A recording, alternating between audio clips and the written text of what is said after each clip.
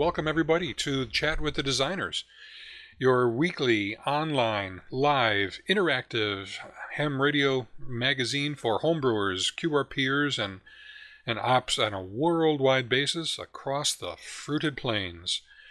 This is George, your host, N2APB, and our other co-host, Joe N2CX, is not with us this evening. He is a new grandfather, actually a second-time grandfather, and he is tending to family matters this weekend and extending on into today. So Joe is going to be catching up with us online, in the podcast afterwards. And he and I chatted about the session here, constructed the discussion for tonight, and we have a really exciting show planned here for everybody. And it's kind of unique. Every week we, as most of you probably know, what we do is we construct a focused session on one topic or another, a technical topic, an operating topic, a project topic, and what we do is we drill down on it. Well, given that we've gone through a half year, more than a half year, we have 30 sessions, 30 episodes under our belt, and we thought it would be a really good time coming back from vacation here and kind of relaxing and get a chance to go back and touch base with most of the different sessions, most of the different topics and projects that we've been covering over the weeks. And this will give you a chance, you who are here live with us, to maybe ask questions again about a project that might be a favorite of yours or something that you've been pondering a little bit. It'll give you a chance to catch up with maybe a session that you missed in the past and maybe didn't, or even if you did get a chance to listen to the podcast, get a chance to listen live here to some of the explanations and ask questions. And especially if you're a podcast listener, you'll have a chance to kind of catch up and get a good overview of things in a relatively short amount of time. Had a tremendous amount of feedback growing on a regular basis with people listening on the podcasts and sending in questions and saying, way to go and keep up the good work, because they are not able to attend because of timing or family commitments or whatever, but they regularly put the MP3 or the podcast on their player as they're going to and from work or working out in the yard or whatever. So we're really pleased to have everybody with us, not just the 30 or so that show up each week here with us live, but for the numbers that are growing of podcast listeners. So this is going to be a good chance to kind of overview things, and we're going to dive right in because we have a lot of topics to review. And what we thought that we'd do is not replicate every single week. That would be kind of boring. And gosh, we've had so much good information every week that it would be difficult to squeeze it all 30 weeks into 60 minutes or so. So what I did is I pulled relevant slides and kind of slides and graphs and charts and photos and put them onto our whiteboard. And again, hopefully everybody is able to dial into the whiteboard to give a good representative overview of each session, and we can address those highlights. What I have particular interest in doing here, in addition to doing the overviews of the projects and such, like we said, is to hear back from hopefully each of you relative to your particular progress and interest and what projects you are working on, or maybe what principles you've kind of picked up on and have implemented. For example, when we get to the talk about schematic capture and PCB layout, have you done one yet? We gave you a whole bunch of different tools that Joe and I use, and we showed you some results and actually have a project based on using those tools. But I'm wondering if you've used the tools. So at every juncture between topics, I'm going to we'll stop and ask for questions and maybe drill down a little bit. And I'd really, really appreciate, and more importantly, everybody would appreciate getting your input, your experiences kind of aired, because that's what makes this show interesting. It's not just Joe and me talking, week after week. It's actually the information that you all bring to the show as well and help guide us and the direction that we're kind of taking the technology discussion. So before we get into this in full force here, I kind of open it up for Any questions, comments, general nature? Are you finding these things useful for entertainment and education and kind of ham radio type of fulfillment along the way here? Does anybody have any comments along those lines? It's Jim Call, George, and I find your website here has been extremely helpful for me. I've looked all over every place for a Z-Match schematic and found it right here on yours, and also a wonderful article on the half-wave in-fed antenna. Okay, thanks a lot for the feedback there. Really glad to have it serve a good purpose for you there.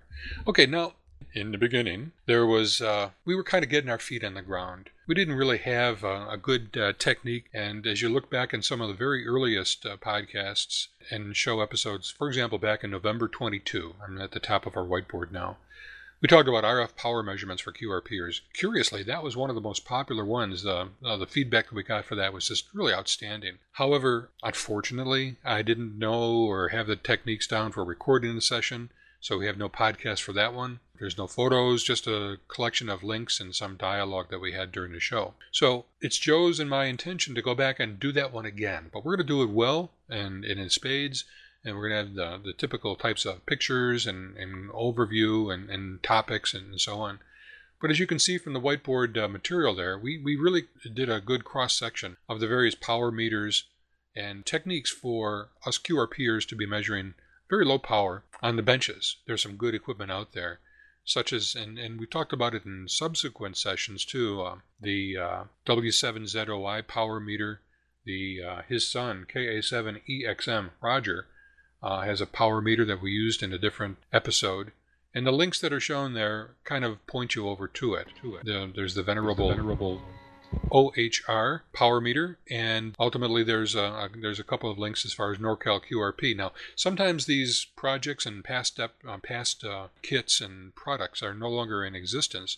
However, if you do a search, and I would urge you to do that, there's plethora of good information about how you can actually homebrew your own or mix up your own adaptation and get it working on the bench. And that is an underlying theme of this particular Chat with the Designers radio show, if you will, is that we like to build and we like to guide you along the lines of being able to build your equipment and point you in the right directions for it. Speaking of which, Mr. Rich K7SZ, the illustrious and very well known in QRP and ham radio circles, and author of Low Power Communications, edition number 4, recent book out. Congratulations, Rich, and glad to have you with us here tonight. Oh, stop it. For crying out loud. I put on my pants one leg at a time like you guys do. Are you guys hearing me okay? Yeah, your microphone can use a little tuning up later on, but we can hear you just fine, Rich. Yeah, thanks, George. One of the things I was going to ask, or one of the things I was going to comment on about RF power measurements at Ozocron this year out in Branson, Missouri, 4 States QRP brought out a brand new power meter SWR bridge that is uses a PIC controller and everything, and its price is around $50 if I recall correctly.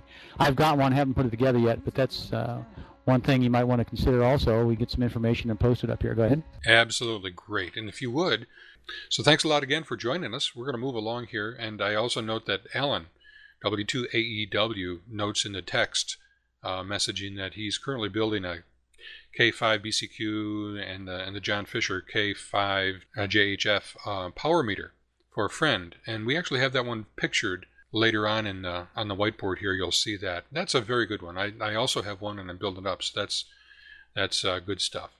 And again, I see others are posting information. Okay, moving on to November 29th. We hit a technology round robin. And again, Joe and I were just getting our feet, starting to get our feet on the ground, and we wanted to get the best of this and the best of that and talk about technology. And we later on found our groove as far as focusing on a specific technology and then drilling down in kind of an educational manner with a project example.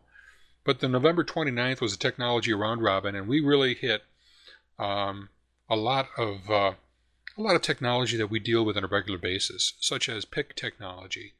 I have a lot of HC908 from Motorola-based projects, the SH32, the Shark devices, propeller microcontrollers, PICAX, the Arduino, which has been growing and growing and growing. I'll tell you, if there's any project you guys really want to ever think about getting into, if you've always been wanting to get into microcontrollers and get your hands around something that's going to stay with you for a while, that's going to stay with the ham radio hobby for a while, learn the Arduino. It's easy. It's as simple as like a 24-pin DIP, or actually a 28 or maybe a 30-pin DIP package in the form of the, I think it's the Nano. A tad expensive. It's like $30, but I'll tell you, with that $30, you get a lot of I/O, you get a lot of memory, you get a lot of C-like processing, and C programs are easy to understand, especially if you start with an example and start modifying it for what you want to do. And I think you'll find that it's an easy thing to pick up. And again, if there's any one processor out there that I could recommend that you would want to get your hands around as a starting point, that's going to be with you for a while and you'll be able to take advantage of, it would be the Arduino. And there is a boatload of really good applications already built. In fact, you don't even have to learn how to program it, because there are so many programs out there. You just download it, wire up your circuit that we're all pretty good at, and then you've got it. Everything from temperature sensing to rig remote control to antenna tuning and things of that nature. I think you'll be really impressed. So we talked about the Arduino there. The Tune-to-Tin is kind of a new a newer implementation of an old technology, resurrected Tune-to-Tin that both the NJQRP, the AMQRP, and then NorCal had brought about in many years for many years. And now Rex W1 something something from QRP Maine is got the whole Tune-to-Tin line. We had a good time on that on November 29, Technology Round Robin, and that will be another one that Joe and I want to redo at some point, just to get a good podcast recording of it and get some good material that we want to post there on the website. I don't know if anybody's has been with us since the Technology Round Robin, but from a technology perspective, other things like the Arduino, maybe that you found in your own experimentation that you found particular delight or utility in doing it. I'm wondering if you could add. But the December 6th episode was about best kits. I'm not going to go through that entire dialogue of material that we have there, but as you know, we capture all of the email comments that that you see on the TeamSpeak client right now. And there's a lot of good information about people contributing their favorite kits, whether it's a Small Wonder Lab or, again, Arduino kits or Lady Ada. You look in there and that's kind of a focus and for some of the newer technology that you'll see these days. And there's a lot of that Make magazine-based projects on it. So all you have to do is a little bit of searching. You'll see a lot of good stuff that can probably help you out in your projects. And similarly, and I don't know, frankly, I don't know if I have the podcast. This might be the last one for which we didn't have a podcast. December 13, favorite parts and kits suppliers. Once again, we're not going to go down the whole list, but as with every episode that we're talking about here tonight, I gave you a little sampling of what each page was.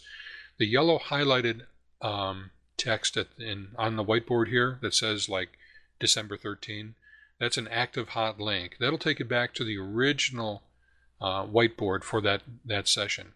And except for the beginning episodes, most of those whiteboard listings that are linked to the original ones have a lot more information. And then Joe and I also developed kind of an extensive and robust reference section at the bottom of each of the whiteboards in the later episodes. Actually, right about midway and onward, we take, and Joe especially takes particular pride in really providing a good bibliography of relevant material to the topic of discussion for that night. And again, for the purpose of providing you, the listeners, the podcast listeners, the experimenters that kind of go back to this material later on, you have a chance to kind of use the bibliography material to find exactly what you're looking for. Sure, you can go and Google it yourself and go from link to link and actually find the particular pages of interest. But what we did is for you, and frankly, as I said, for Joe and me, we're doing this a lot for ourselves too. This is what we like to do. and this is documentation and reference listing that we find useful, that we can use this, as we hope everybody else will, to go back and dig more into SWR measurements and dig more into coaxial transmission lines. These are topics that we'll get into a little bit later. But our reference sections are something that we take particular pride in, and we hope that you recognize it for what it is too and use it. So, like the listings of all of the discussion topics for the favorite kits and kit suppliers, there's a boatload there. I mean, it's everything from KD1JV to Goldmine to All Electronics to Mauser to QRPRadio.com to NorCal, The Parts Place. Oh man, there's some that I cannot even pronounce. Harbor Freight. Oh man, Harbor Freight. I love Harbor Freight. I'll tell you, just as an aside, and this is part of the purpose of this kind of a discussion, is I needed to, well, back up just a second. I'm in the process of producing an RF power amp in the range of 20 watts, and it's called the Power Cube. And it has a heatsink on the back of it. And I use the penny whistle amplifier. And the penny whistle heatsink is just a tad too wide for the 4-inch by 4-inch by about 4-inch cube. And what I did, I needed to find a way to cut down, take a slice of a 1/8 inch slice off of each end of the heatsink. And I'll tell you, I made more messes with a hand hacksaw, and I got one of those handheld 4-inch rotary cut all type of things, and that did not do the job, and I think I just about severed my left arm. Until I found a chop saw from, I got it at, I think I was debating between Home Depot and I ultimately went to, I got it at Home Depot, actually. And it's a 10-inch chop saw, and it's like $100 or maybe $110. One of the best, along with some of the other things that we've mentioned in the past, one of the best items that I've really found to be useful in my mechanical portion of my shop. Anyways, I was able to cut with the right blade. I was able to cut a nice straight 1/8 inch slice off of each end of the heatsink, and it works like wonders. So if you're interested in and have a need for that kind of a tool, definitely look into that one. And then December 20th, we got into best QRP references. Again, in the early days, recall that we were just kind of searching for a rhythm and best of this and most popular of that and so on. And it's useful, but it was more of a general overview and type of discussion. And everybody, and there were a boatload of people who did comment during this, and I'm not sure, I think this is when we did start the podcasts. So we had a lot of discussion about books and reference material and websites and CDs and organizations like Tapper and books for DSP processing by Oppenheim and Schaefer, the oldie but goodie gem from MIT, which is now available in PDF form freely off the net if you haven't discovered that. Kind of heavy duty. We have other references that we can give you for learning DSP processing, especially on the microchip disk picks, which tend to be very popular in some of our embedded projects today. Of course, the SDR Cube, the SDR2Go. There's another major one that uses the disk pick, DSPIC from Microchip. So, there it is. Practical Digital Signal Processing for Engineers and Technicians. It's available on Amazon.com. And is just outstanding. So this is the one that is really specifically geared for the disk pick. So if you get yourself one of those little eval boards from Microchip, probably like $49.99, a little 2-inch by 5-inch board. It has a disk pick on it. Or you could use your SDR Cube DSP board or your SDR2Go board, because they each have the disk picks that this software will run on. And you can experiment with the principles that are outlined in that book.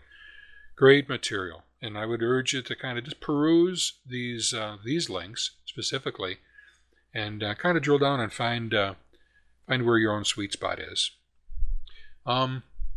If anybody hasn't really looked into it, or let's do it this way, Are there any other, if you've glanced down the whiteboard there, have you seen a particular reference, have you not seen your favorite particular reference material? Is there something there that you'd like to share with the group?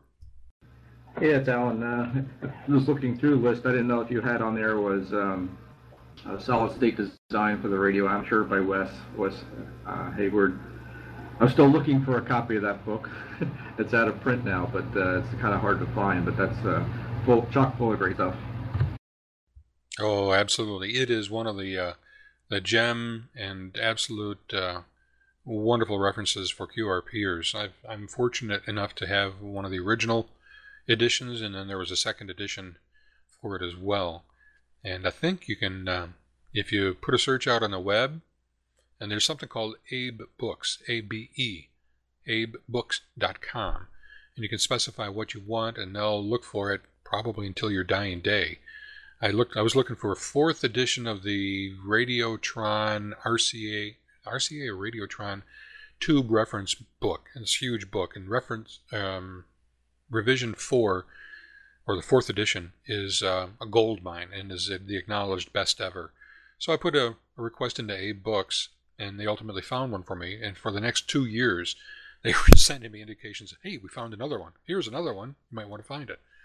So that or eBay might be something good to look into, Alan. December 27th, here's where it really starts picking up. Joe and I really found our stride December 27th when we entered into the what we call the homebrew filter design and measurement techniques. It turned out to be a 3-part series, and it turned out to be a good 3-part series that we handled first how to select a filter, and the next week was building a sample filter, and the third week was measuring measuring that filter that we built. And so we built, Joe and I each, and then I think 1 or 2 of us here in this group actually built up the circuits as well. But using the techniques that we overviewed in this particular set of 3 sessions, and it's really quite seminal. Seminal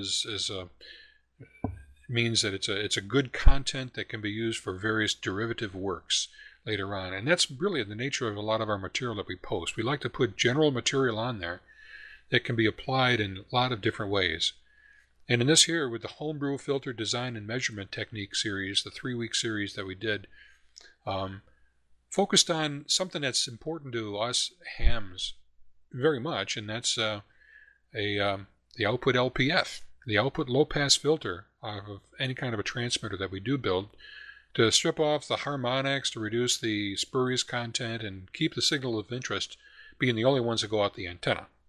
So this being of great interest and present in every single one of the radios that we make and use, we figured that, okay, and on December 27th, the first episode, we would kind of lay out the general category, the topology, and talk about things, what's available to us. And there are 5-pole and 7-pole filters, and there are extra capacitors that can be added to provide notches at specific frequencies beyond the roll-off of the low-pass filter.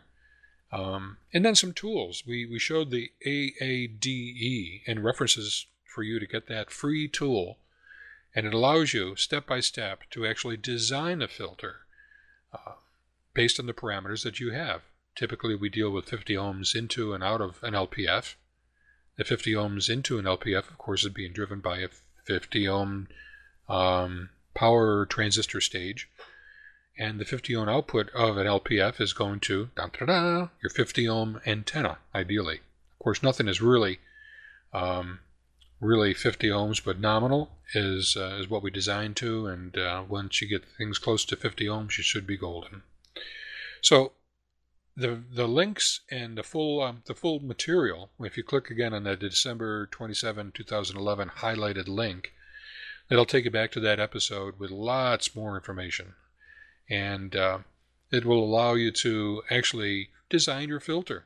Bottom line is to, first of all, to select the filter that you want and kind of experiment with what's different parameters and what kind of ripple that you want or that can tolerate in the pass band how fast you want that filter to drop off at the knee, because some filters are different than others. We have Chebyshev filters, we've got Butterworth filters, and bottom line is that you can pick what you want and then design to it. Before I get into the second episode of that, Alan, do you have a question? Actually, I was just going to make a comment about the low-pass filter and its importance. I did a video a couple weeks ago that discussed the ability to visually see distortion on a sinusoidal carrier on an oscilloscope, and the fact that you really can't quite see distortion at the levels that would fail FCC requirements. Or was it 42 dB down for the harmonics or something like that? Virtually invisible and impossible to see on scope, but easy to see on a spectrum analyzer. Not a lot of us have access to a spectrum analyzer, so it just kind of drives the point home that it's really important to include this low-pass filter in your design. Oh, you better believe it. Absolutely. If you are lucky enough to have a spectrum analyzer, of course you can see it, and I think we addressed that in a couple of episodes further down the whiteboard. And I would also like to explore with you techniques that we can use either with a scope or a modified scope and circuit to serve that same purpose. And, we can talk about that as a potential, another scope application, as we, of course, one of our episodes was dedicated to that, hosted by you. So that's very good. And we also have another project in a little bit too, just to kind of lead the shot here. We've got a project called Spurious I forgot what I called it. Spurs, Harmonics, and something oh my.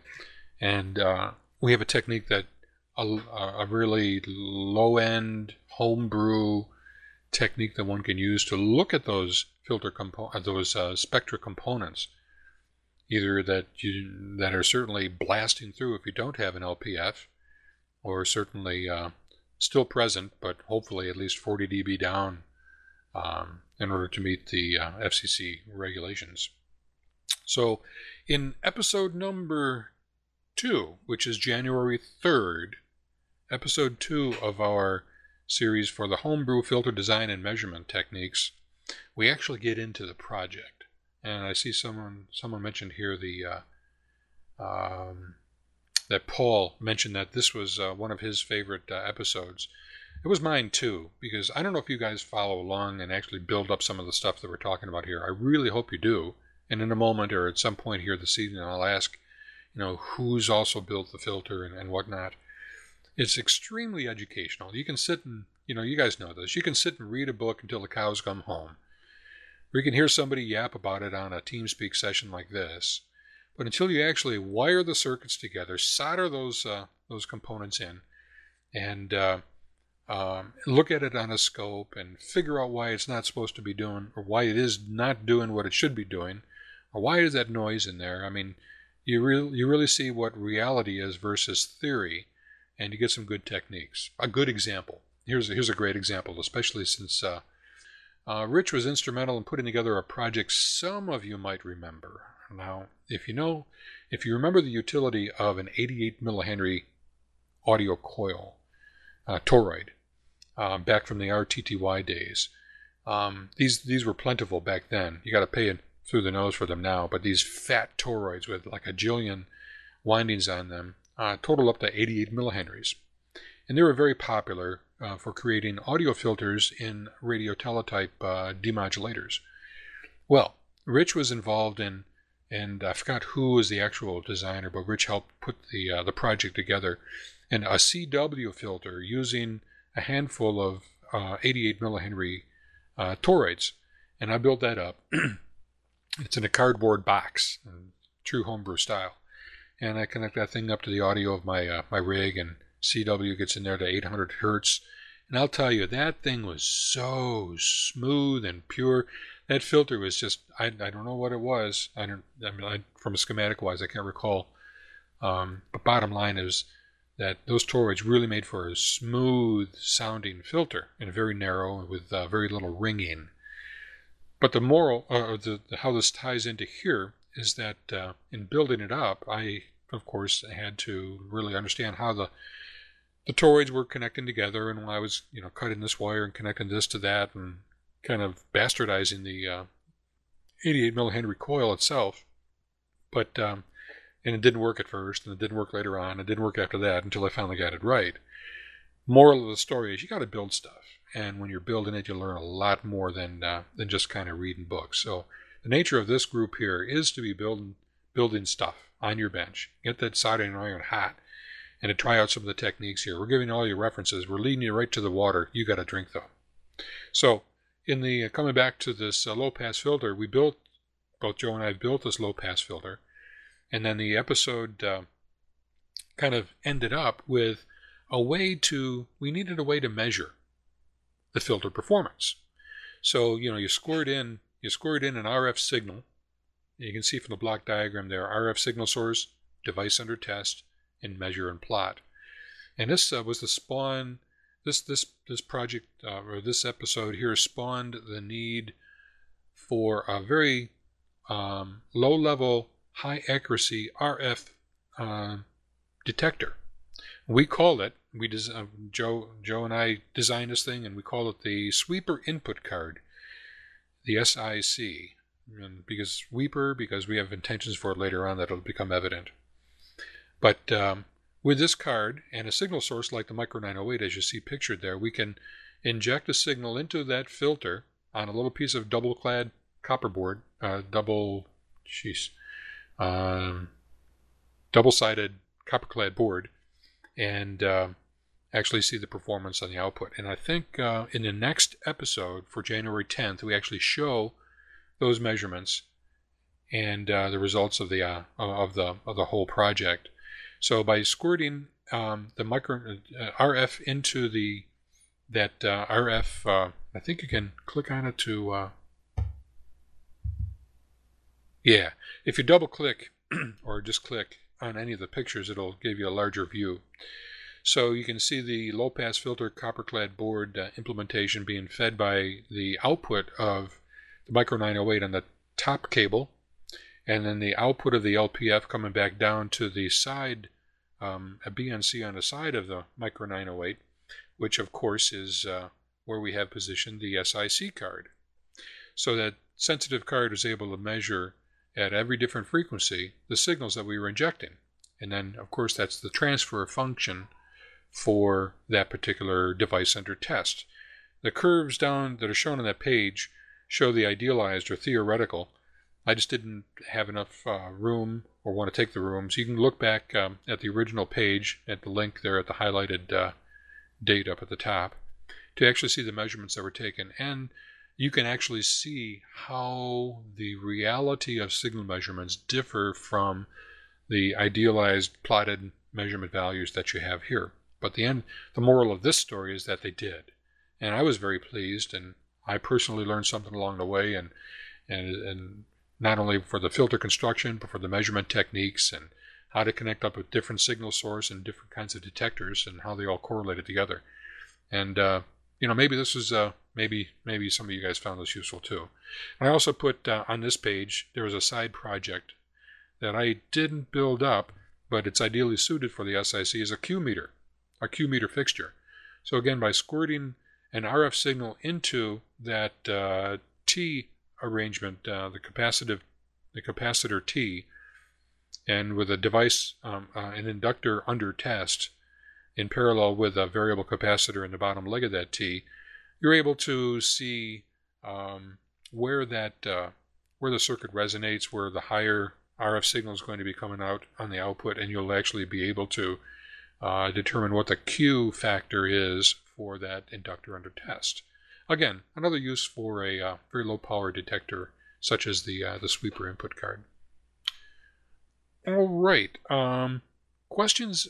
Let's dwell for a moment here. Now we're at the end of the three-part series on filter design, and what we did is we presented some different filters, different types of filters, what they were good for.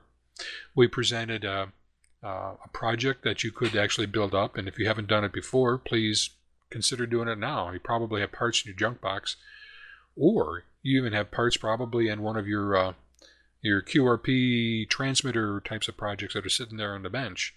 And every transmitter that I know of has some type of an LPF on it. And what you can do is take a signal source of some kind. Maybe you have a Micro 908, maybe you have an HP 8640B, or maybe you have one of the nifty SI570. Oh, you can't use that. It's got to be a sinusoidal signal source for accurate measurements.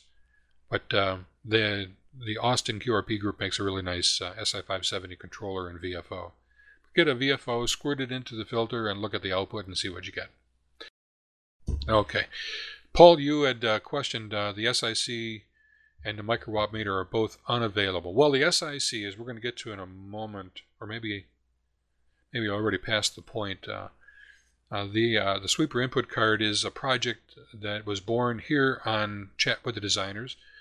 And like I mentioned, I think this might have been one of the first projects that I said we're going to share here with the Chat with the Designer audience at an optimum price, at an attractive price, different from what might be charged later on. Just from my own time bandwidth standpoint, I haven't had a chance yet to make more PCBs for it, but I still do. In fact, I'm looking here on the tabletop, and I've got a little shelf, and each one of the Chat with the Designer projects is lined up there. I see the SIC card, the Growler, the Rainbow Tuner, the Retro SWR, oh golly, the SQM, the Signal Quality Meter. So these are all projects that when I do get time, and I've been collecting parts for them all along. For example, the Retro SWR meter is just about ready. Same too with the Rainbow Tuner. I just have to take the final steps to kit it up.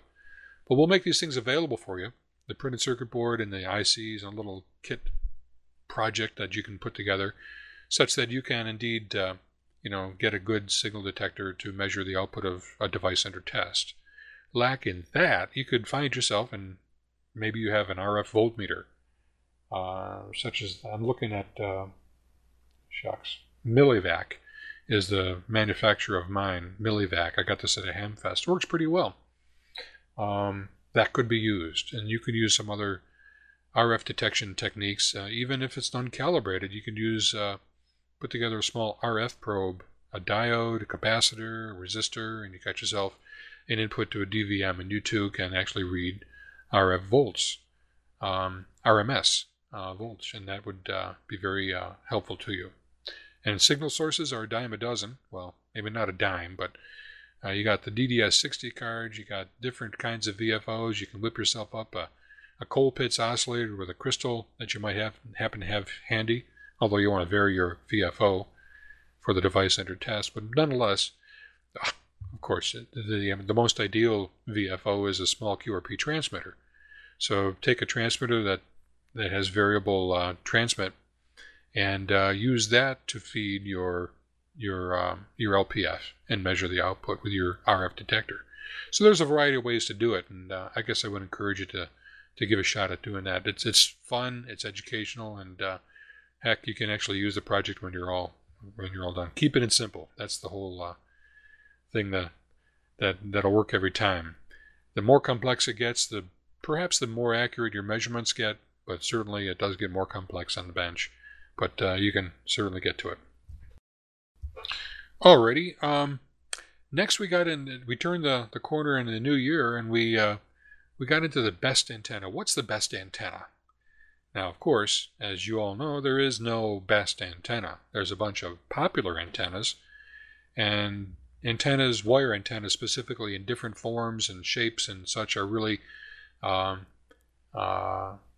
better for some situations and not. They're easy to put up, and Joe, N2CX, is kind of like the master of antennas, at least in my mind and that of an awful lot of people here in the QRP field. He knows his antennas. And what we did is we pulled together kind of graphics of, how many are there? 16 different kinds of antennas. And we talked about these antennas from verticals to end-fed to square loops to do we have? There's a half square. There's a sloping vertical. Everything is referenced to a dipole. So you name it, there's a good basic antenna there. And what we did is we reviewed the attributes of those antennas, what their strengths were, what their downfalls were. I happen to, for example, love using double ZEP, an end-fed ZEP, an end-fed wire that's really long, like on the order of 188 feet, I think is, now that works really great. It's good for field days because I can point it in the direction that I want to. But the downside, of course, is that it's 188 feet long. And but going through these different antennas, you get to see the different kinds of characteristics. And again, on the main whiteboard for that particular session, there is more verbiage that really goes through and gives you some ideas. And once you find, something that might suit your fancy, suit your backyard, you can drill down and do some research with the links that we provided and find out more information about. There's a couple of good books that we listed as references there too. Wire Antennas is a really good book, and it's simple, inexpensive, and kind of thin. But hopefully you had some good time with some of the antennas there. Comment? Yeah, Rich, go ahead. Welcome back here. Right, thank you. I'm babysitting Aunt Betty, so we had a minor situation. Sorry for the delay in getting back. There's a very good demonstration of lightning and what it can do to your shack. Paul, 84XX of the Nightlights in Raleigh, North Carolina, just sent me pictures a couple of days ago. His antenna shack got hit, and it is quite awesome, to say the least. A couple of million watts, and it's one of those things where I'd be more than happy to send the photos to you, George, and have you post them on the site or whatever. Maybe bring them up to this group next time around, so you can get an idea of what happens when you do get hit. And it's very, very sobering. Jay Bromley, WB5JAY, also has some information that I'll pass along via George, if that's okay. Go ahead. Oh, that's perfect. And it's great timing too, because the next topic that we covered on January 24th was Grounding 101, and I also gave some references in there, Rich, to some other ham who had documented a lightning strike, or at least a nearby lightning hit, and it is terrible damage to his system. And I think nobody can really avoid being totally incapacitated and wiped out by a direct lightning strike. There's just nothing that's going to save you from that. But even for local strikes that induce a lot of energy in your wires along the electrical feed lines and so on, there is a lot that you can do. And we outline in this section, in this episode for January 24th, a bunch of things that you can really do to strengthen your shack. And it's just really important. I think, there's a lot of common sense that we exercise as hams. I mean, we know which end of the soldering iron to grab onto usually. Not to lick the, like you lick the battery terminals on a 9-volt battery. Not to do that on an AC feed. Things like that. We got that pretty well down. But there's some pretty common things that we don't all religiously do. And I'll speak from experience. I don't have, or at least at one point, I did not have great grounding in my station. And heck, I wasn't affected. I had no problem. So, okay, I'll make do. Someday you're going to get zapped, and you will just wish that you had done some basic precautions that we kind of outline in our session on January 24th. We showed some photo examples of grounding techniques, of lightning arresters, where to ground, how to bring feed lines into the house in a safe manner, and a good way for routing an awful lot of the cables that come in, and keeping track of the grounds, and make sure you all go back to a ground reference. Make sure your rig is grounded. We show the three main grounding areas: that of the station, that of the feed line, and that of the antenna. Ground rods, ground radials, you name it. And also, there's a pretty cool picture that we included that was at the base. It looks like it's a base of an antenna. No, sorry. It looks like it's a station table. So you got your gear on a table, a tuner, ground rod, a screen or grid that's under the carpet, and it's all tied together. And coax comes in, the coax ground is tied there, and sometimes we as QRPers need to be really careful about RF floating around the shack, and you can get rid of that by good grounding practices, by following good grounding practices.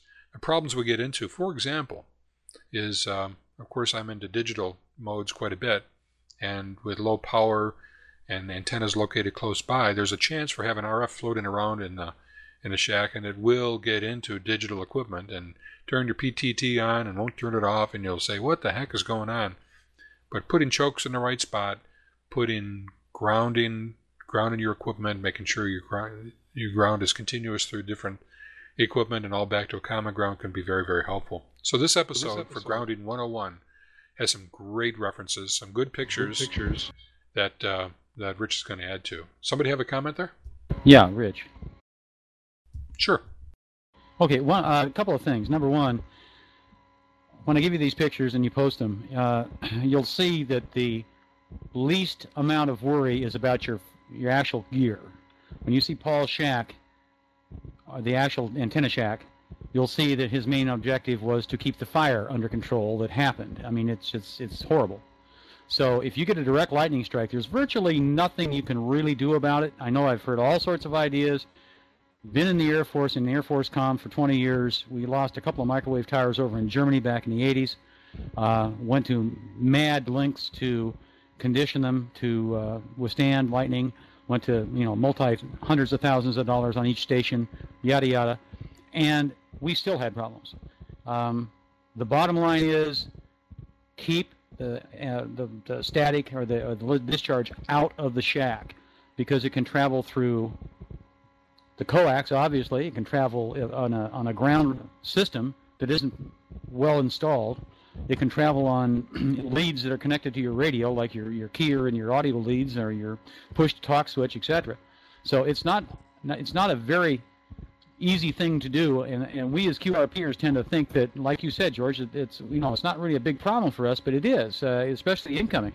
As far as the RF feedback into the shack, that's I've had some problems over the years, and you're absolutely correct. We need to sit there and sometimes go to great lengths with RF chokes, clamp on RF beads, ground returns, and stuff like that to keep things under control and keep the stuff, especially with computers, keep the stuff out of the computer. Things have progressed to a point where they're not as bad as they used to be, 5-10 years ago, but still, we end up having difficulties. That's all I've got. Thanks. Yeah, and after you get struck and you get those clamp-on filters and they get kind of zapped, you end up with toxic clamp-on syndrome type of material at the end. You got to get rid of all that, and you got to be careful about that. Rich, you stepped out for a moment when I had mentioned your 88 millihenry CW filter and the use of those 88 millihenry toroids, and I still find particular joy in using that, but it was real fun building too. Well, the guy who does that, or who initiated that many moons ago, was Ed Weatherholt, W3NQN. I actually met him, I think it was in 2006 or 2005, and he's 70-some years old at that time and still played tennis every day. Excellent physical health, one heck of a nice guy. And I'm not sure he's still alive. I hope he is. But you can probably contact him via QRZ.com, get his email, and talk to him. But he still has some of those kits available, and they're not the old kits like he used to have. They're a different system. I think you have one of the newer ones there, George. And they do work. They're great for boat anchor rigs, especially when you have all these... You really don't want to go inside and modify anything because it destroys the uniqueness of the boat anchor. But it's nice as an outboard CW filter, and they do work very, very well. Go ahead. Indeed they do. That's good. Okay, I'm going to start accelerating a little bit, and I might skip one or two sessions. I want to touch on a couple of them that are kind of good.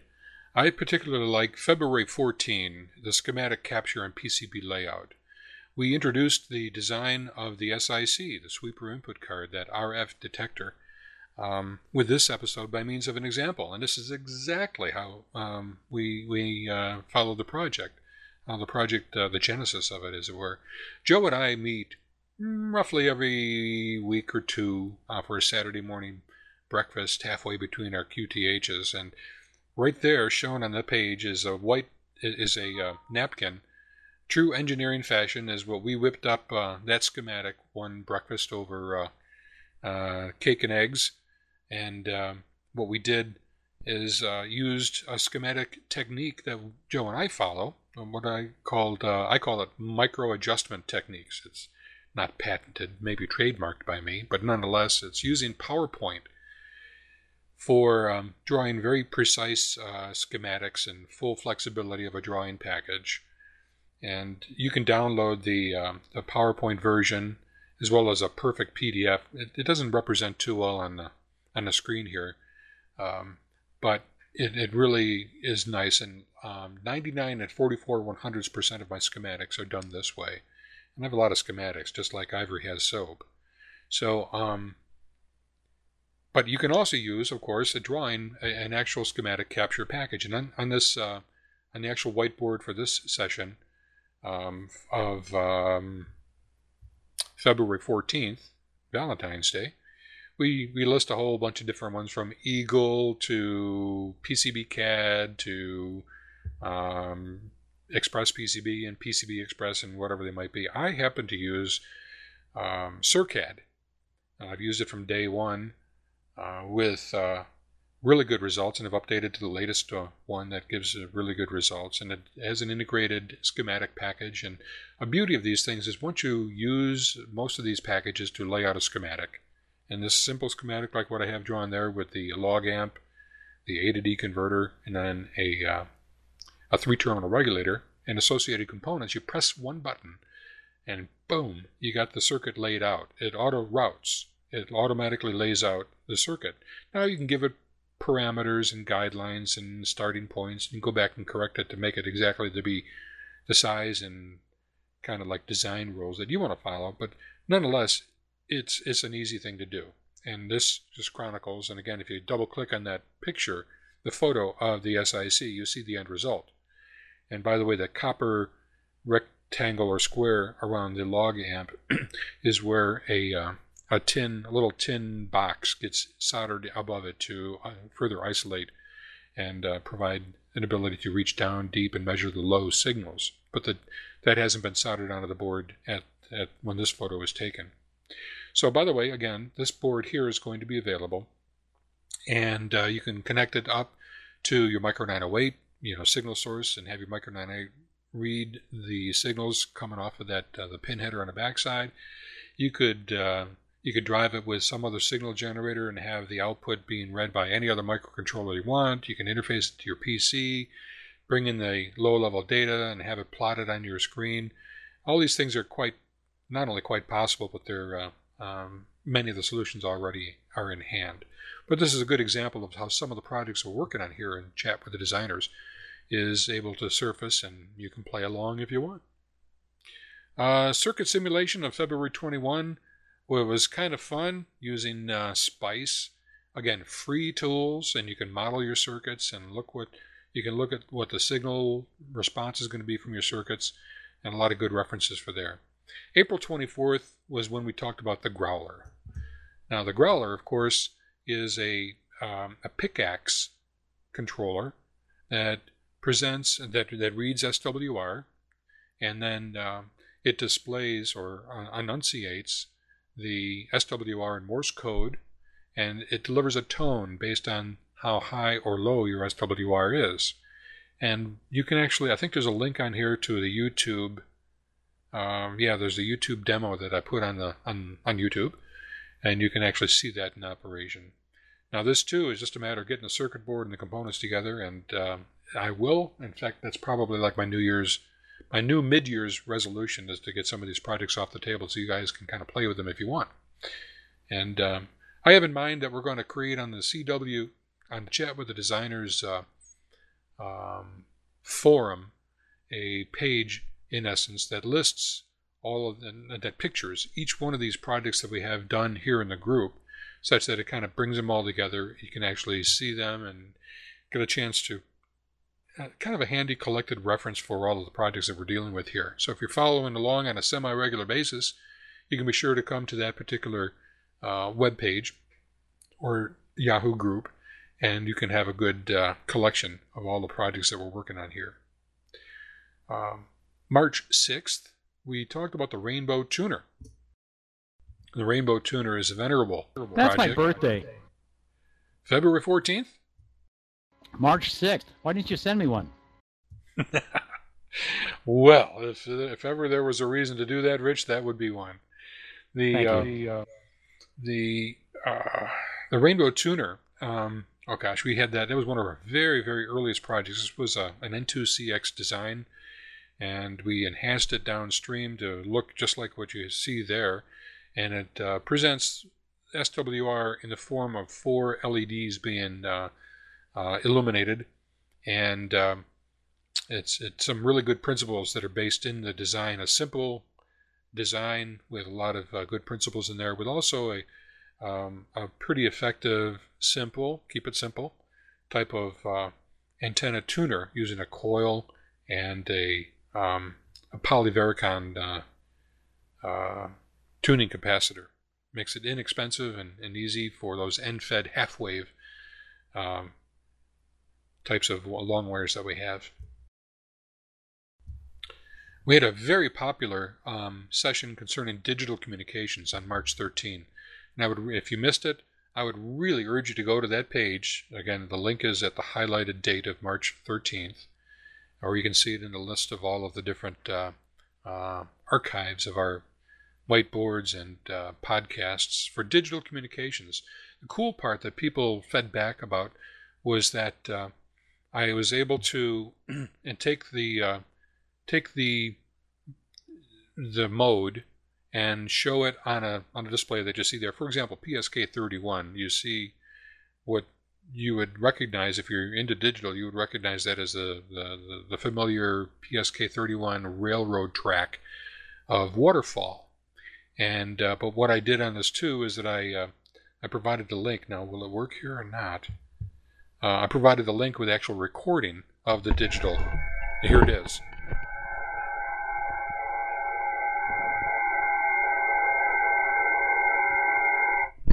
Now, wasn't that exciting? But it probably would be exciting if you're into digital modes and you get a chance to listen to what the different kinds of digital signals are. I have a slide. This is just a subset of the slides. There's a boatload of others. And I think you can really follow along well if you look at the original material on the whiteboard. But you have PSK31, PSK63, MFSK, Contestia, Jam. Then you can go to HEL. You got Clover, Navtex, Pactor, Ham DRM, you name it. There's a lot of digital modes out there, and there's examples of many of them in the slide presentation or the material on the web page there. Plus, and more importantly, what I did is I outlined a way to get going with digital station, getting set up for a digital station. Because at the end of the day, or at the beginning of a digital day, there's really nothing too special about digital mode in the way that we use it on the ham bands. It's audio modulation. Usually it's audio modulation. So if you can modulate audio into an SSB transmitter, and then you can take the output of the receiver and put it into a demodulator that's able to pull apart and understand the audio tones and frequencies coming out. With the right algorithm, you can actually decode right there to your PC screen. Or, we don't need no stinking PC if you're using the NUE PSK digital modem pictured on the last slide there. And that's something that many guys find very helpful, to take digital on the field, be able to work out on a low power without having a PC, cumbersome PC, hard to read PC, power consumptive PC.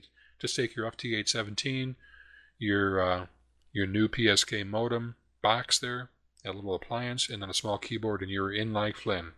And the software in there, by the way, just as a sidebar now, is got additional modes and capabilities, such as RTTY, quadrature BPSK, and also CW reader, CW and keyer mode. So there's a lot of different ways you can enjoy PSK, even digital modes, even with that little portable box.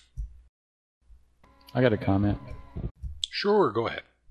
Okay, sorry to monopolize, but I got to tell you, having played RTTY with the Air Force, RTTY with the Air Force, that was one of the last modes I really wanted to undertake. I mean, 20 years worth of that stuff, and you get a feel for the obvious that it, although the smell of hot gear oil and the clankety clank of either a Kleinschmidt or a KSR 28 is really cool, it only goes so far. And when I had that little NUE box, that was so cool. I really got a kick out of taking my FT817 and that NUE box, firing it up on RTTY, and actually making good contacts with 5 watts, and of course PSK31. But the RTTY was really a lot of fun, George, and that, I got to tell you, thank you so much for putting that together. You done good, son. Well, thanks a lot, Rich. Glad you've enjoyed that, and it is a lot of fun, I'll tell you. And I don't know about the rest of you guys here and what your preferences are from old ham radio standpoint or new stuff, but I'm kind of what they call bimodal. I really, really enjoy the boat anchors, and I'm sitting here looking at my R390, not the A, but the original 390, which is a much better type of arrangement.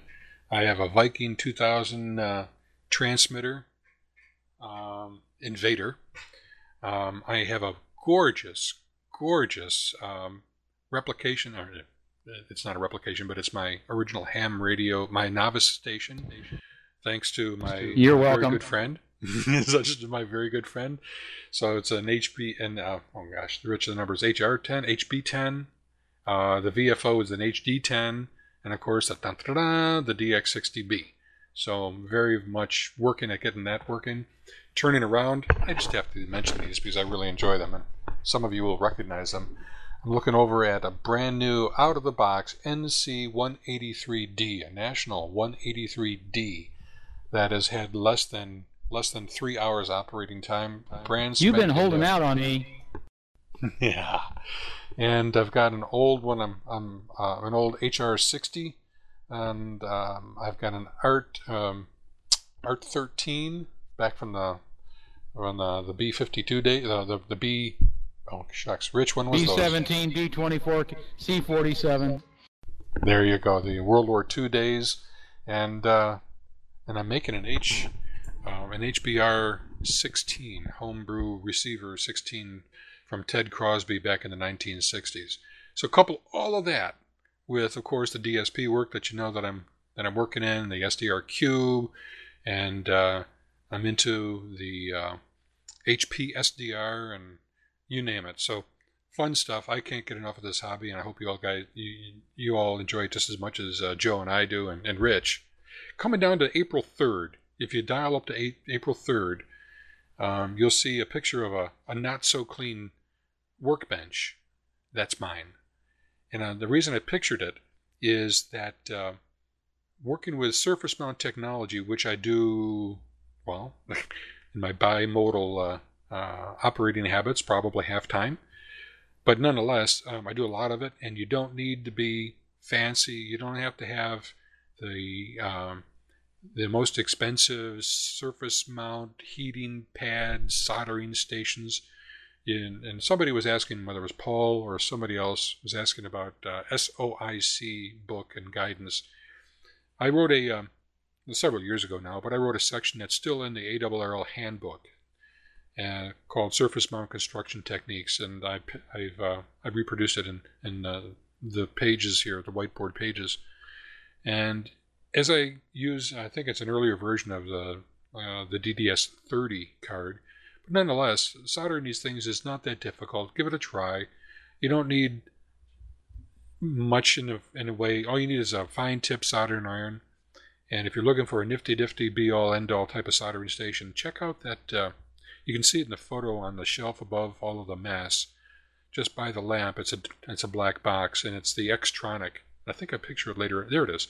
I picture it down on the whiteboard, called the Xtronic 4000 series. It's a gem. It really, really is a gem. Not only does it have a fine tip soldering, temperature-controlled, adjustable heat soldering iron on the right, but it's got a similar hot air attachment that you can adjust the temperature on, and with the right little attachment on the end of that to focus the air, you can take, I don't know what you can take off, but you can take off some small ICs without affecting much else in another board. It's really neat. And then there's a Doofus SMT hold-down device. That's about the highest technology that you're going to maybe need or want. I think that was made by Dave. Is Dave with us tonight? No, Dave, WA2DCN. Dave Ottenberg is a good friend of the New Jersey QRP and of mine and Joe's. And he's experimented with all kinds of these little SMT hold-down devices. It holds down the little chip resistors and capacitors while you solder it. Really, really handy. What's the little black ball in the middle? Is that some kind of weight? Yeah, I suspect it's a little lead weight, but it's a weight that'll hold the toothpick down because that it's at an angle of 45 degrees. The legs are on the left-hand side, and it applies a little bit of pressure to that chip. It looks it's a C1, a chip capacitor, so it doesn't move while I solder it into place. Is that a standard Mouser part? Yeah, probably. Yeah, it's DOOFUS-ND. I guess that would make it a digital or a DigiKey part, but I guess Mouser would be 495-Doofus or something like that. Okay, we're running out of time. I do want to point you to the two sessions that Alan, W2AEW, did for us. He hosted two sessions that concerning oscilloscope basics, and the second one was oscilloscope applications. My goodness, you've got to go through those things and listen to the podcast. Alan is an excellent instructor, field technician extraordinaire, and applications engineer. Alan, it's Tektronix, right? Yes, that's right. Thank you for sharing all of that material and your time with us here.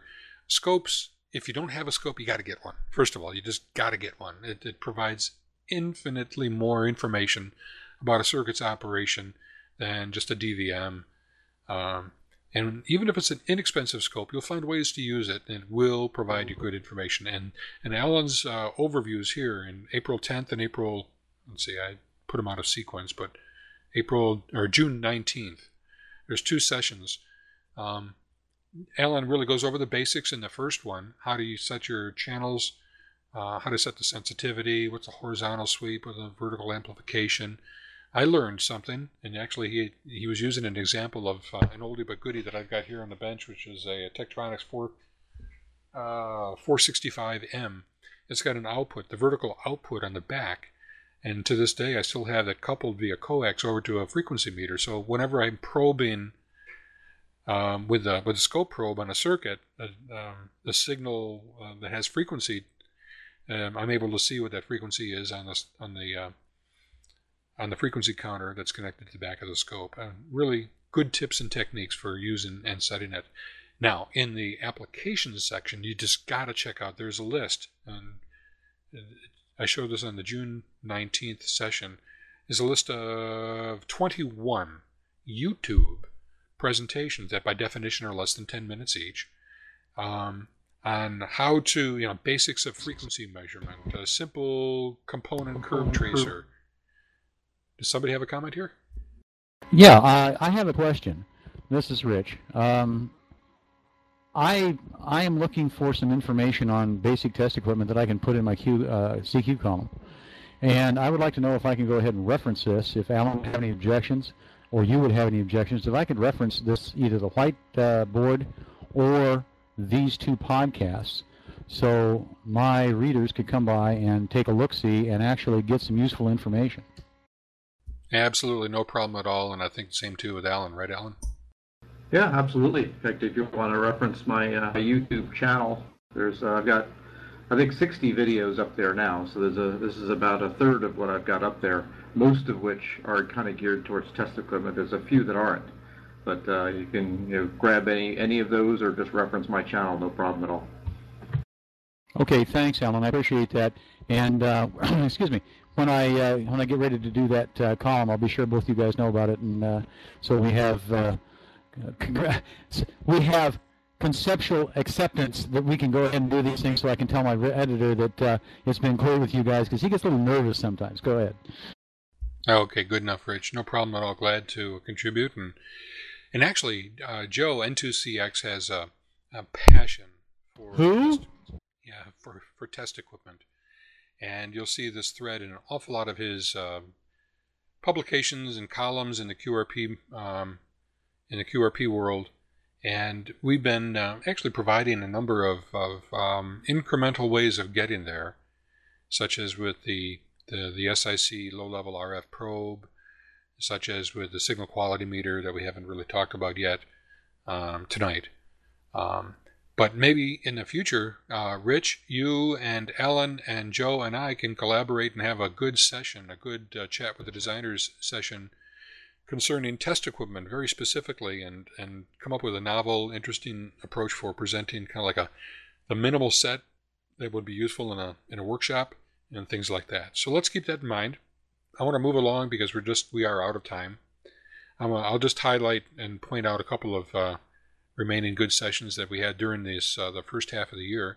If you want to put up a vertical antenna, we've got a session on that.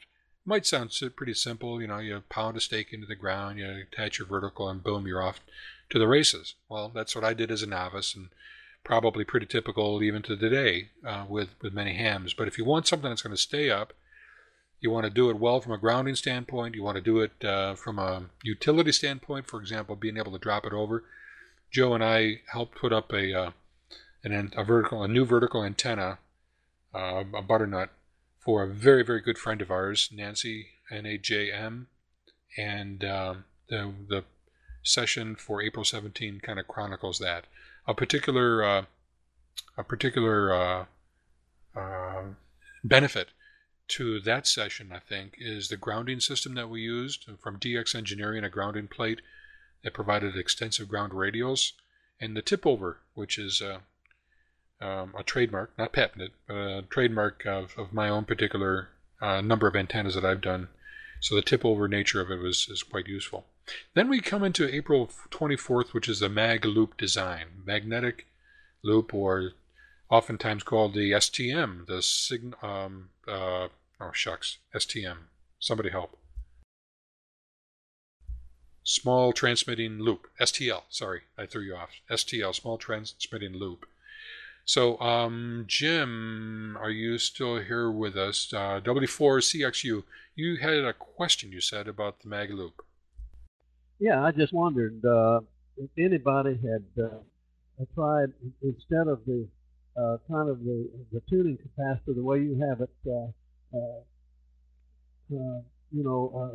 terminated at one end and spread it apart like a goose bill, I believe you said. If anyone has tried keeping those horizontal with a piece of glass between them, moving one side of the loop, would that detune the loop badly if you flexed one side of the loop in a horizontal fashion to change the amount of overlapping of the two arms of the loop? Okay, it was a little hard to hear you, but if I think the essence of your question was a loop, an STL like this needs to have a capacitor that kind of connects the two ends. And that's what we've shown in what I call the midnight loop design that we show or featured, as well as in the design schematic and so on. And we have two flaps that take the ends of the loop, and you can draw them closer or farther apart by a stepper motor, which will provide increasing or decreasing capacitance in order to tune the loop. Now, I think what you're asking is, can you just take the ends of the loop and in some mechanical way push them closer or farther apart such that the loops themselves are overlapping or more or less? Is that what you're asking? No, I was thinking more of having one arm of the loop overlapping the other one horizontally, so that as you slide them apart or together, your capacity would change and you would keep the high voltage dielectric between the two. Yeah, that I think that's what I was sort of trying to say. The bottom line of what you're describing indeed is the way to do it, but there are some problems with physics when it comes time to do this. Number one is you got to have enough surface area that's going to present you with the right kind of capacitance that will be enough to tune at 14 megahertz, for example, for a certain inductance that you have in a loop. You might have 2.5 microhenries in a loop, and that means you're going to have about 50 puff or picofarads of capacitance in order to tune that thing. Oh gosh, I don't know where it's going to tune with those, but that's typical values. Bottom line is that you got to have enough surface area to create that capacitor. Point number one. Point number two, when it comes time to moving those ends of the loop together or farther apart in order to change the capacitance, you're going to have to automate that in some fashion. You cannot, at least while transmitting, it's not a good practice to touch these loops. They have like kilovolts on them, especially right there at the capacitor. So you might be able to use your cat. My wife wouldn't let me do that as much as I tried, but you have to find a stepper motor or some type of an automated mechanism that will allow you to remote control the motion. There's a number of designs that are around. If you do, again, the series of references that we provide at the end of that whiteboard for that specific day of session of April 24, there's a boatload of really good references that address the different forms of capacitors. There's trombone capacitors. Any kind of sliding tube inside one another can provide you the same enough surface area to affect the right kind of capacitance that will give you tuning range. Two plates close together or far apart, like Joe and I did. Actual butterfly capacitors, although lossy, you can weld the individual plates to reduce the resistance, which of course, if you look at the equation, the lower that you make the DC resistance of the loop, the more efficient it's going to be. Although even with a loop antenna, any kind of a compromised antenna, efficiency is out the door to begin with. We're talking about very low efficiencies.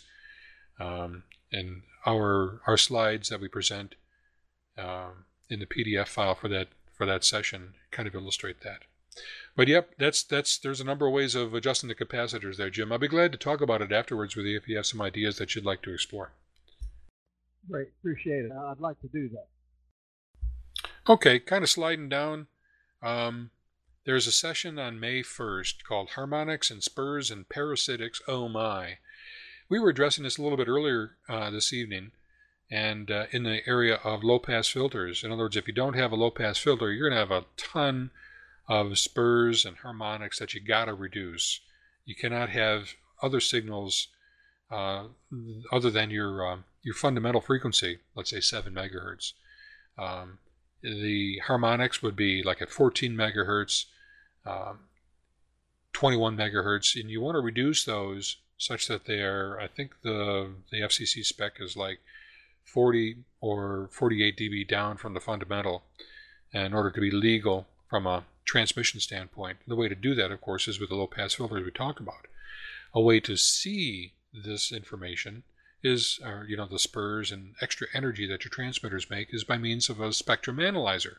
But not everybody has a spectrum analyzer, so Joe and I whipped up this circuit for Atlanticon a while back called the SQM, the Signal Quality Meter. It's pictured there on that portion of the web page of the whiteboard, and again in full detail, explanative detail on May 1st session. And a little device that allows you, that essentially provides a graphical way of how much energy is at a given frequency. So if you're sliding along, if you're adjusting the capacitor, the polyvaricon capacitor up, you will affect the tuned frequency of the information of the signal that's getting to the measurement device, the log amp, and the more energy that comes in at the higher frequencies, the more signal gets displayed. The idea is that you want to have low signal displayed far above your fundamental. So it's a very, very poor man's spectrum analyzer that we worked on. Kind of wrapping it up, we talked about remote antenna tuning with a Rookie. You can look at that if you're interested. The Rookie is another kit that's on the bench here. on the shelf, and I do have these available. So if you wanted to do some remote controlling with some tones and such, Joe and I are working on a project using a Rookie to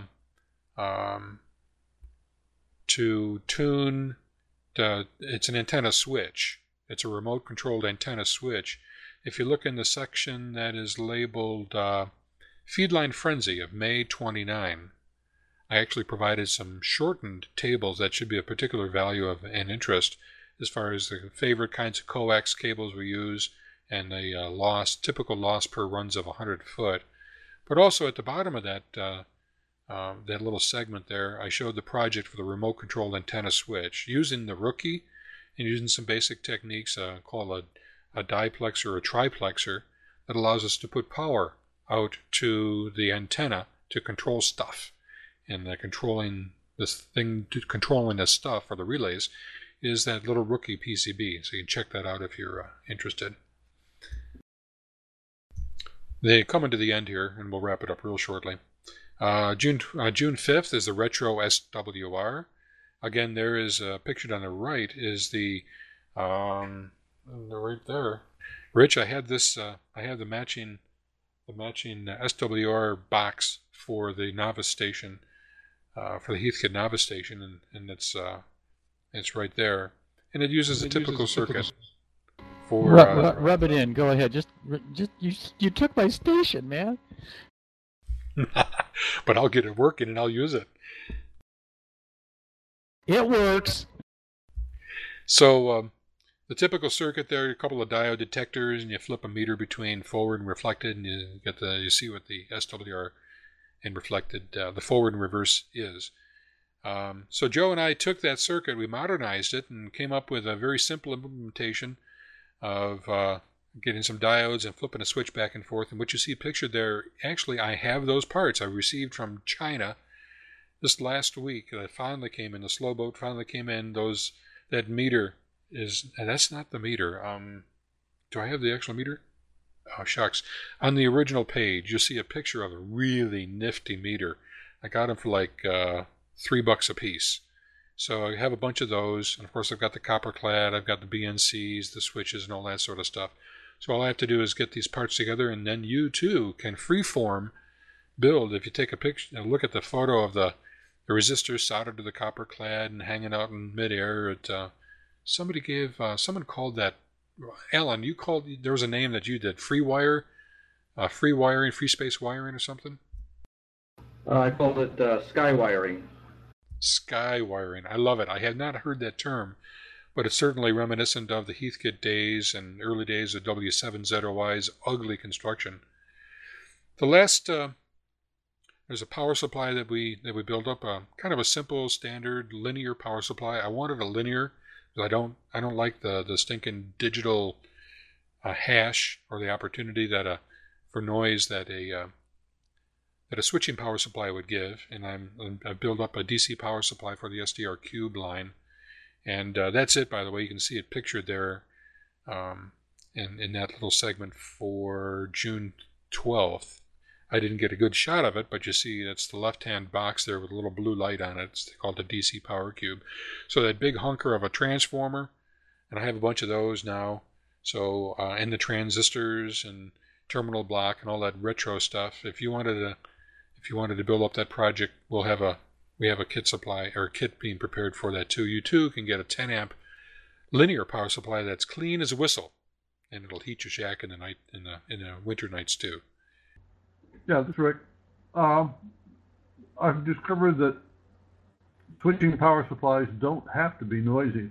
I got a Toshiba laptop, and I lost the power supply for it. So I ordered one of the cheap power supplies off of eBay, and then found the original power supply, and I noticed that the Japanese or the Chinese version put out a huge amount of RF noise, whereas the Toshiba OEM part is perfectly quiet. There you go. That's interesting. Yeah, that is indeed very interesting, and there's certainly a lot to be said for well-designed switchers. I wasn't about to homebrew a well-designed switcher. And I just want to be sure, and I like linear. I just like linear, and it's easy to build. So I can deal with the heavy transformer and the heat that's generated. And it was a fun experience of putting it all together. And I'll just reiterate, take just 2 seconds, but I'll reiterate the story that I did on the podcast for that session with the power supplies. I was debugging a certain software version of the SDR Cube here on the bench, and I was using a digital switcher. Actually, no, I was not. I was using a linear supply. But there's a switcher on the SDR Cube, if you know the design, a little switching regulator, 3-terminal jobby. But anyways, there was a big hash at regular frequency intervals on the receiver, and I could not, for the life of me, figure out what was coming. I thought it was the onboard switcher. I replaced it with an LM 7805, with a big old heatsink, and son of a gun, the noise was still there at regular intervals. Big hash. Really bad news. It was like every 60 kilohertz or so. So I figured, there's a switcher somewheres in here. So long story short, I had to turn off individually everything here in the shack in order to find out what power supply was leaky, from an RF standpoint. And it was the the switcher for my LCD monitor on the computer, tucked away in a corner, sort of far away from the radio, but that was causing a problem. It was at that moment that I said, ne'er again. I shall never use a digital switcher on a radio unless I actually buy it from Astron or some acknowledged good design. Oh well. The last session. Go ahead. Yeah, George, it's Terry. I just the schematic on that 10 amp power supply. Maybe it's just a little nit, but is that really AC input, or is that the output of the diode bridge or diode rectifier? Yeah, it's the latter. It's obviously the DC input from the bridge. The schematic that I grabbed from someplace for it was obviously inaccurate, but nonetheless. Yeah, that's Rich. Where do you get the bill of materials for that power supply? Well, I don't know if I have it on the original whiteboard, but if not, it should be there. I have it, and I can get it to you. Okay, great, because I need to do that. I've got 2 dead Astron supplies here, and I was going to refurbish them because they've got some really strange problems. Alrighty.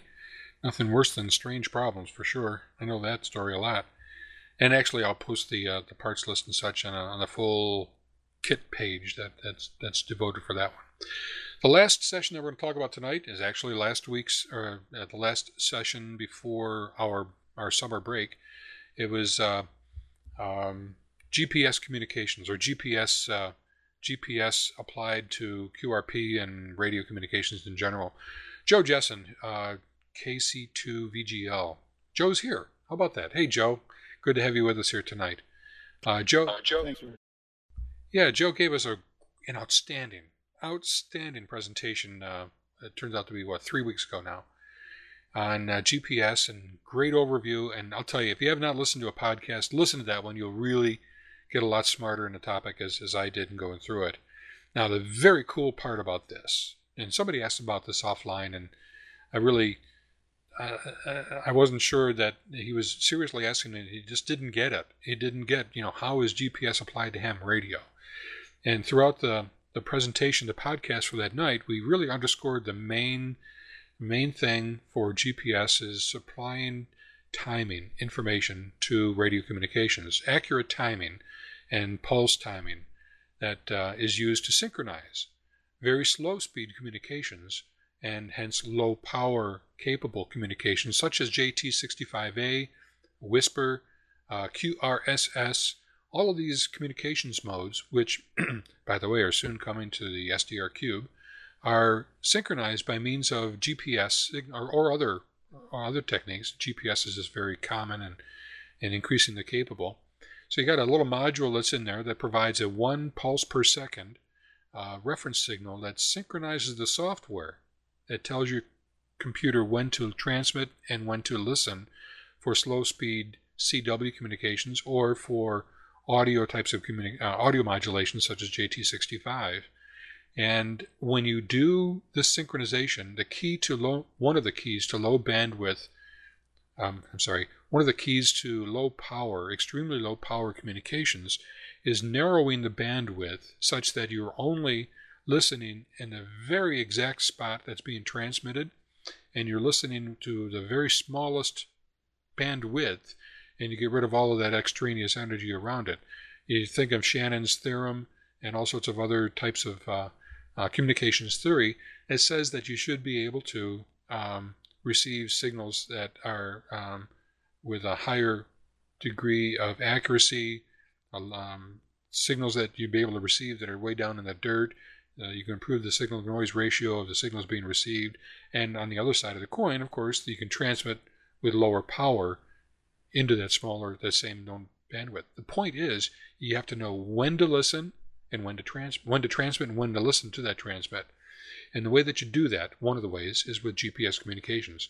Now, here's the beauty. Joe, KC2VGL, is being an expert in the area and also involved with a company that deals in this on a regular basis, has some contacts into the U-Blocks is the name of the manufacturer, Joe, and these were able to get some price breaks on some of these little modules that provide a totally self-contained 1 pulse per second GPS module, and also for a little bit more than a little, but nonetheless a reasonably priced module that will provide a 10 megahertz reference signal that is extremely stable, that can serve as a signal reference for your station.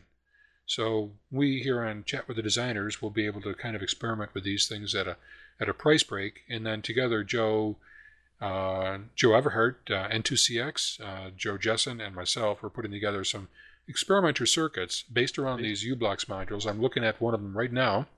It's about 1 inch by 1 inch by I don't know, an eighth of an inch. A small module that fits on a circuit board with just a bunch of caps and resistors, and you apply power. You apply your GPS antenna, and bingo, you've got your precise signal reference that gets fed over to the radios. Very cool stuff. Joe, can you add any more to that? Yeah, I'm pretty excited about it too, because it's what you end up with on the one module. You end up without any other parts or anything. You end up with a 10 megahertz GPS synced source, GPS disciplined source. So you got a really stable frequency reference, 10 to the minus 11th, and I think if you run it over a period of time, it's 10 to the minus 12th accuracy. So pretty amazing reference for well under $100. George, how long do you think GPS has been in existence?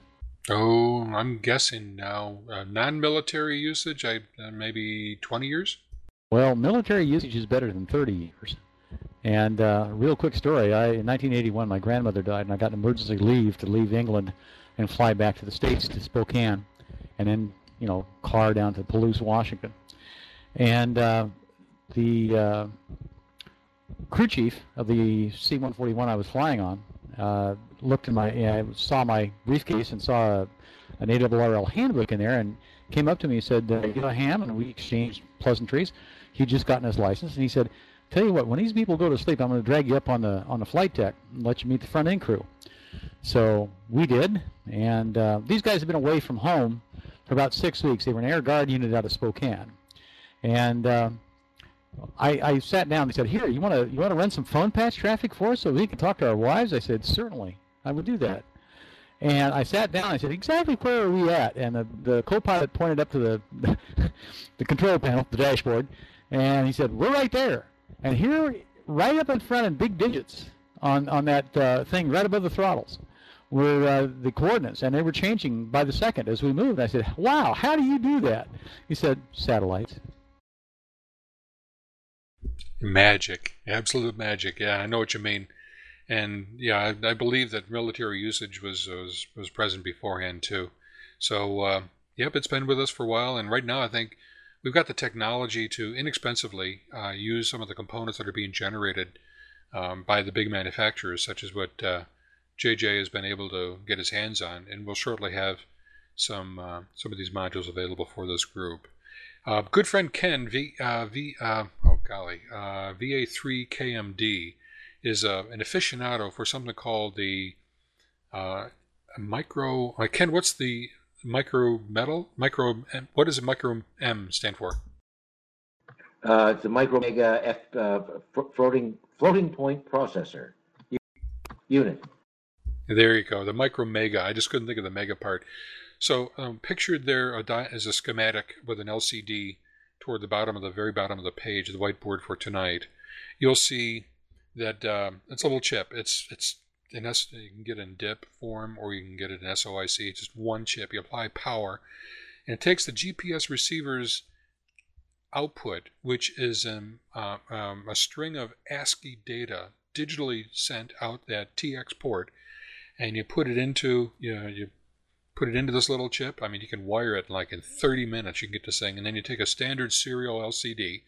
You go to Ctron or I forgot. You can get a serial LCD, and for those three little parts there, 30 minutes you can wire it up. And then what it does for you, of course, is display, as shown there, the core or the raw information coming from a GPS receiver, whether it's a handheld unit for tracking of several years ago, or some of the modern stuff today that we see built into the iPad, or, as we said, in the little U-Blocks chips, modules that we're going to be getting from JJ.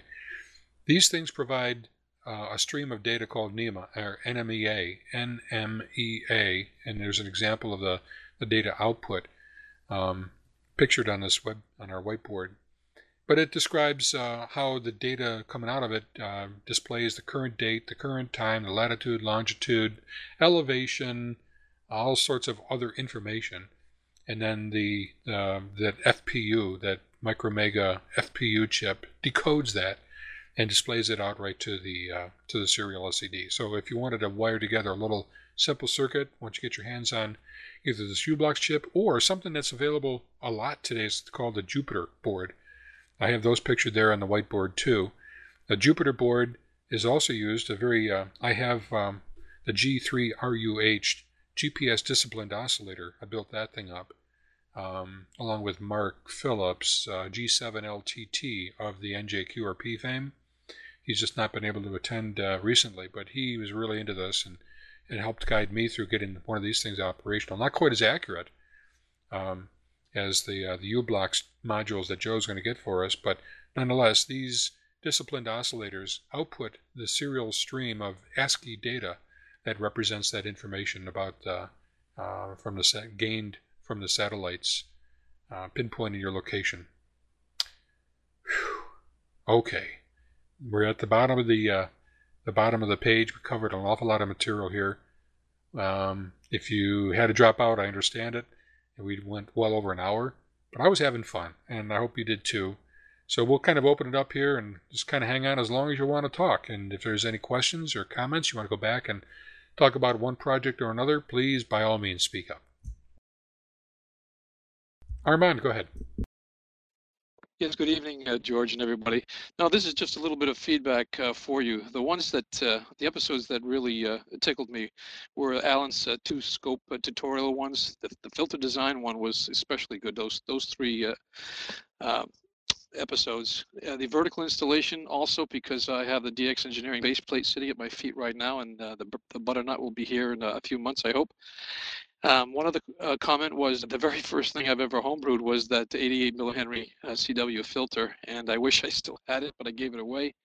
And what you mentioned being a bimodal, and boy, does that ring true. Right now, the thing that is shot to the top of my to-do list or my want-to-do project list is that silly Ultimate Regen by Bruce Vaughan. So I have you to blame for that. Thanks a lot. Oh, Armand, you're a man after my own heart, if there can be such a thing. I'll tell you, it is that Ultimate Regen by Bruce Vaughan. I could show you pictures, and maybe I will in the future. Maybe I'll have a little session or an episode that focuses on it. I have two beautiful wooden cabinets that I've been making along with a fellow ham here in the New Jersey QRP area, John KE3S, Kilo Echo 3 Sierra, and he is a master craftsman in every regard. So John's been kind of sharing his knowledge and expertise with me we have a power supply box and a wooden case for the actual regen part. All the parts are collected. Some beautiful PW dials that are going to be used to control it. I'm so psyched about that. But I'm really glad that you found that of interest, and probably also you liked that book that I recommended 4 or 5 sessions ago concerning Bruce Vaughn's detailing books of time gone by. I forgot the name of it. Surviving Technology. Surviving Technology. Rich, you probably have heard about that book? Actually, no. This is the first time. Oh, I'll tell you. I'll point out later on. I'll point out what episode, or somebody else can put it on here. But it is I gave a book review and a photograph of the picture. You can get, or a photograph of the book. You can get the book from Electric Radio for like $24, and it's just really a good collection of home brewing techniques for boat anchors, and specifically focusing on the design and construction of regen radio that Bruce Vaughn is the acknowledged godfather of, and it's really good. Other comments here tonight? Yeah, I would like to ask you one more time, one other question, if you would, George. Would pulling 2 arms of the loop antenna together to overlap them in the same plane as the circle, would that detune the loop significantly? Well, the idea is that you want to tune the loop. When you tune a loop, you're dealing with a combination of the inductance and the capacitance. So maybe what you're asking is the inductance of the loop changing when you overlap the parts. I don't know. Maybe not significantly enough, but whatever capacitance that you achieve from the overlapping ends will probably interact in a constructive way to actually tune it to the frequency that you want, as long as you're within a ballpark, of measurement range. So the whole thing is a matter of getting the right L and C for the frequency that you're interested in, and that's a direct calculation. And then, of course, the L is very specifically the physics of determining the inductance is a matter of physics with the circumference of your loop, and the capacitance is a matter of the capacitance equation relative to field energy and so on. So it's a balance of everything along the way. I would suggest, if you're interested in something like that, do some experiments. Put yourself together, get yourself a copper loop of, maybe 3 or 4 feet in diameter. That should be sufficient for 14 megahertz operation, 20 meters. And measure the inductance. Get your AADE inductance meter out there and measure the inductance. You'll have somewhere probably around 2 microhenries. Put a capacitor there.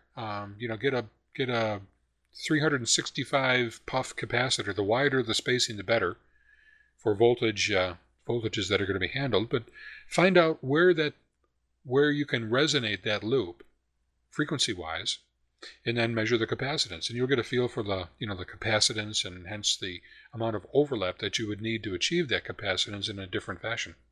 Does that make sense?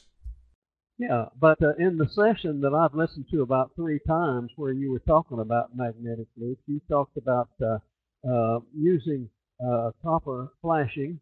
I think you said either 8 or 10 inches wide, but I calculated if you overlap 2 ends so that you had 100 square inches, you're talking about 1,000, as I remember at least, 1,000 picofarads, which is way more than you need. So if you could slide those 2 overlapping ends back and forth with a dielectric between them, you could change your capacity there.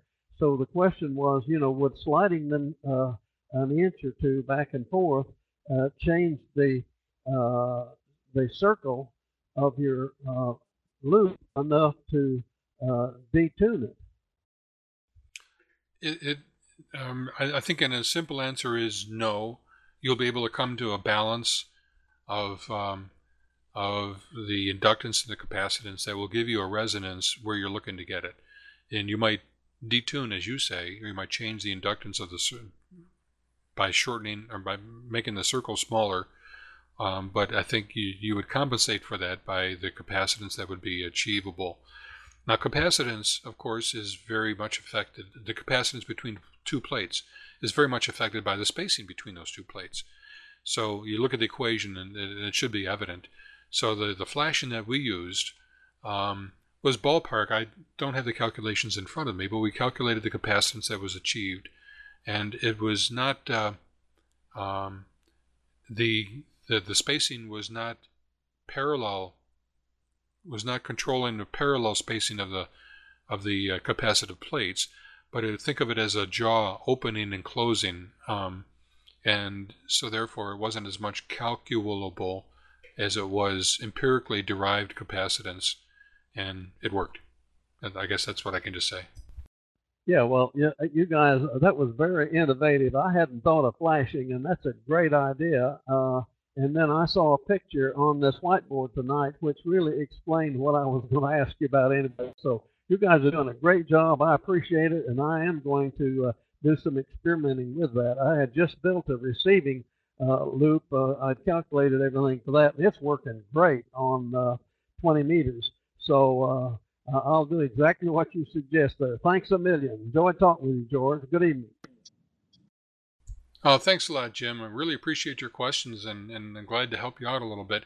And again, in a nutshell, if you look at the equations for STLs, or small transmitting loops, or magnetic loops, the equations are heavily geared around surface area of for the loop itself. And the more surface area, the more efficient it's going to be. And that's what drove Joe and I to select 10-inch flashing for the entire loop itself, as opposed to using, for example, a half-inch or a 3/4-inch copper pipe, which is kind of typical. We wanted to maximize one of the parameters of the equations that would hopefully and theoretically give us a better performance or more efficient design. And we proved that it did work. The downside, as we also demonstrated and showed, was that the instability of holding 10-inch, thin 10-inch copper or aluminum flashing was such that the slightest breeze would detune the antenna, and we were unable to keep a very steady frequency in tune. And that's one of the challenges that could be kind of worked on downstream by somebody who wanted to take that the next step further. JJ, you had a question. Actually, I just had a comment. I just wanted to thank you and Joe E. for all the hard work that you've done as we reminisce on all the sessions we've had. And also, everybody's still on the line. It's just amazing how much work that you and Joe E. put into this every week. As any good science, it looks transparent, but there's a lot of work that goes into each session. And I just want to thank you guys again. Well, thanks, Joe. Much appreciated. I'm sure Joe does as well. He'll be listening to the podcast. And, it's, as I said before, we're doing what we enjoy doing. And I think those of you who are here and listen to the podcasts are of the same ilk as us. And we just enjoy talking about the technology and different applications of it and different homebrewing of it and exploring different dimensions. And it's your interest that drives us to do this just as much as our own. So thank you for attending, and everybody here too. I have to say, this is my first meeting with you guys. And it took me 3 computers to get TeamSpeak up and running. One computer, I dumped the entire audio recording system somewhere in the computer. It's no longer visible. So I've got to figure that out. I am computer and internet challenged, so, it's one of those things. But I have to say something, George. This is an absolute gold mine of information. And I am going to refer to this on more than one occasion in my column, simply because people need this kind of information. And I'm sitting here right now on the digital modes portion of the podcast, which I'm going to listen to here in a few minutes after we all leave. And there's so many ideas here, and there's so much information and so much work that has been done, again, by you and Joe. Of course, he's an engineer only because he knows how to identify a train 2 out of 3 times. But he's not a bad guy, and I'm glad you got him under control. But you two guys, seriously, you two guys really do a great job, and I have to echo the previous person's comments. And I really enjoy this, and I'm going to be a regular attendee, and I know people are probably cringing about that. Go ahead. Well, I'll tell you, Rich, first of all, thanks. And I'll tell you, though, we're having help of our friends, a growing amount of help from our friends that are regular listeners or soon to be regular listeners. Of course, 2 sessions were fully hosted by Alan, W2AEW, with his oscilloscope applications and basics. And another one was by JJ, who was just speaking about the GPS stuff. Absolutely amazing expertise that we're tapping into.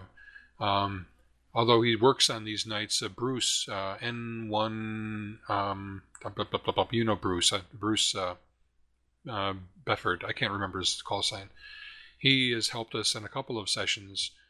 So we're really kind of getting help in an increasing way, and I think this is just it's sort of like the bees and the flowers. The more cross-pollination that we get, the more ideas, as you said, the more techniques that we develop, and the better, the more that we enjoy our hobby and the process. It's cool stuff. And very good analogy. Rich, I'm gonna depend on you, and maybe in the coming, we'll figure out a really good topic. Then you and I can, and Joe can kind of host something together. Terry, go ahead. Hey, George. Yeah, I just wanted to say, George, thank you so much. I'll echo what everybody's saying. I don't think people understand how much prep work you put into these sessions. I mean, how many of the pictures and the diagrams and everything that you put together is just amazing. Not only the prep work, but like you said, the post work of editing stuff down to a cohesive, more cohesive podcast. You guys are doing a fantastic job. I mean, this is just great. So congratulations. Thanks, guys.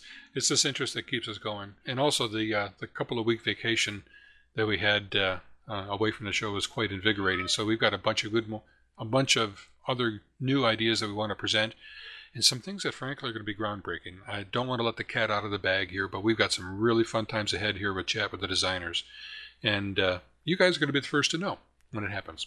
Okay, thanks everybody for attending. Long session tonight. I'm going to break this into 2 pieces from an audio MP3 file standpoint, and we'll process it in that fashion.